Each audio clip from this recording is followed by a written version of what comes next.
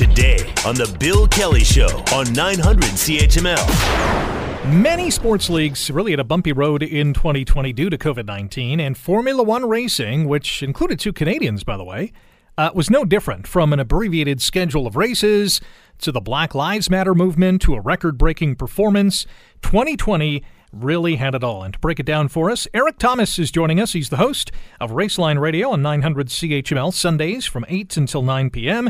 Also a Canadian Motorsports Hall of Famer. E.T., how are you? Good, Rick. Nice to be on with you, and Happy New Year. Yeah, it's a crazy year that is going to bleed into 2021, but, proud of the fact that even though I was a little bit hesitant at the beginning, you don't ever want to put, profits before people, as they say, but Formula One and the racing game was the first of the major sports to get out of the box after everything was all shut down and do it responsibly and do it safely, and get their races staged and get their events on television, for better or for worse. And once we got going, though, the whole idea was, the story, of course, is COVID-19 and its effect on the schedule. We normally start F1 in March. We didn't get going until July. I'm probably jumping ahead on your list of questions. Hey, that's okay. As I normally do. That's pretty much par for the course for me, as annoying as that is. Anyway, 17 races. That's all they got done. That's all they could do. Squeezed into 23 weeks. Some of the tracks weren't necessarily regular F1 circuits, but once it got going, there wasn't a whole lot of change or anything different from what most people were prognosticating in terms of Lewis Hamilton dominating with 11 wins. He breaks Michael Schumacher's career win record, now has 95. He wins a 7th championship to tie Schumacher's career in that category. He will eventually sign his new contract with Mercedes, who won a 7th Constructors' Championship. So it was pretty much Lewis Hamilton, then everybody else, and that didn't really surprise a whole lot of people. So once they got the season going and got it off the ground, there wasn't a whole lot of surprises in terms of what most people thought 2020 was going to look like without this pandemic. It was a wild and wacky year. Is there one particular moment or race or post-event quote that you will hold on to as the highlight or maybe even the low light of 2020? Well, I think, probably the low light was the fact that, our own Lance Stroll of the Montreal, tested positive for this, did not come down with the virus, and then Lewis Hamilton, the same thing. It knocked him down physically a little bit. But when Lewis finally, got that win total broken, that was a pretty emotional time. And the fact that they were able to just get it all, it's kind of a collective thing where you have the anti-racism movement there, which was very, very prevalent in F1, led by Lewis Hamilton, and rightly so.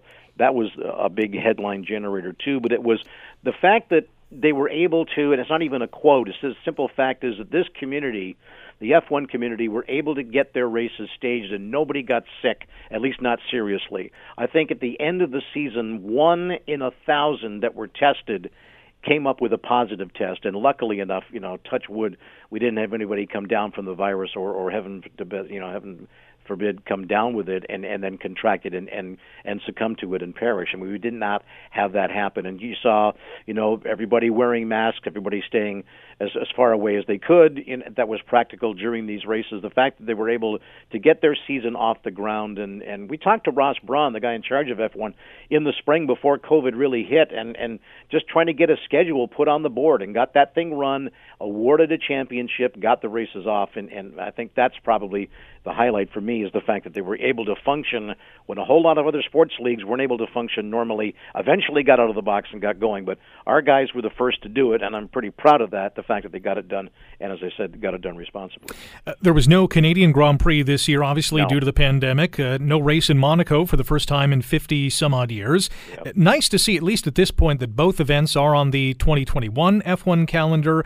From the Canadian Grand Prix perspective, with the regulations we have now, are you confident that that event is going to go ahead? Well, it depends on how fast they can get this vaccine out to people. The F1 being able to get their schedule at least off the ground, all 17 races, even as abbreviated as it was, with so many countries having so many different restriction laws and restriction rules, it was extremely tough to get their stuff transported two racetracks and get it done. It depends, of course, on the status of our border, Rick. I mean, there's a lot of people still upset at the fact that we're under all these restrictions, yet the airports remain pretty much open for anybody to come in. There are some restrictions now, but it depends on the status of the border. If you cannot fly people internationally in with the teams and all the officials, then that's going to have a direct effect on what happens to the Canadian Grand Prix of Montreal. Yeah, it was odd. It was weird. And, of course, our network is on in Montreal. And, just talking about the simple fact, they understood what they needed to do. And there's no way you were going to be able to stage that thing. Hopefully, with this vaccine going around now, and just keep jabbing, folks. Keep, get it administered, get it administered, I should say, and maybe get back as close as we can to normal. If the border is open, we should be in good shape. But it just certainly depends on how fast we can beat down this virus and people decide to take this thing seriously and do what they're supposed to do and not be so darn dumb and not be so selfish. We're going to be in good shape. But we'll have to wait and see what happens. I mean, they're supposed to start the season as we normally do in March in Australia with the Australian Grand Prix. We'll see what happens. Depends on the status of the border, though. We got about 30 seconds. There's been a lot of change with drivers switching teams. Which is the most intriguing team going into 2021? Well, we'll pick one with a Canadian in it. We've got Racing Point becoming Aston Martin with Lance Stroll, four-time F1 champ Sebastian Vettel leaves Ferrari, and he goes there. If you want to talk about a Schumacher, Mick Schumacher, and Nikita Mazepin will be driving for the American-owned Haas team next year. That's going to be interesting.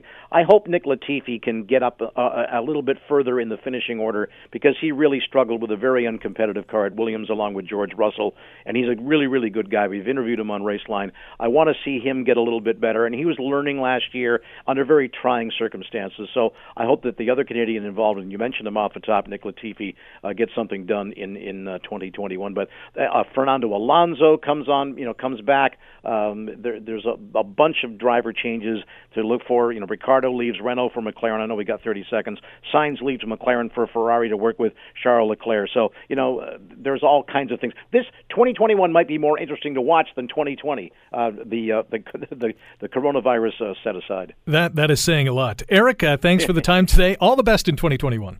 You too, my friend. Happy New Year, Rick. Great to be on, and we'll talk to everybody when we're back live on the week of January 17th. Thanks, pal. You got it. Eric Thomas, host of Raceline Radio on 900 CHML. You can hear it Sundays from 8 until 9. The Bill Kelly Show, weekdays from 9 to noon on 900 CHML.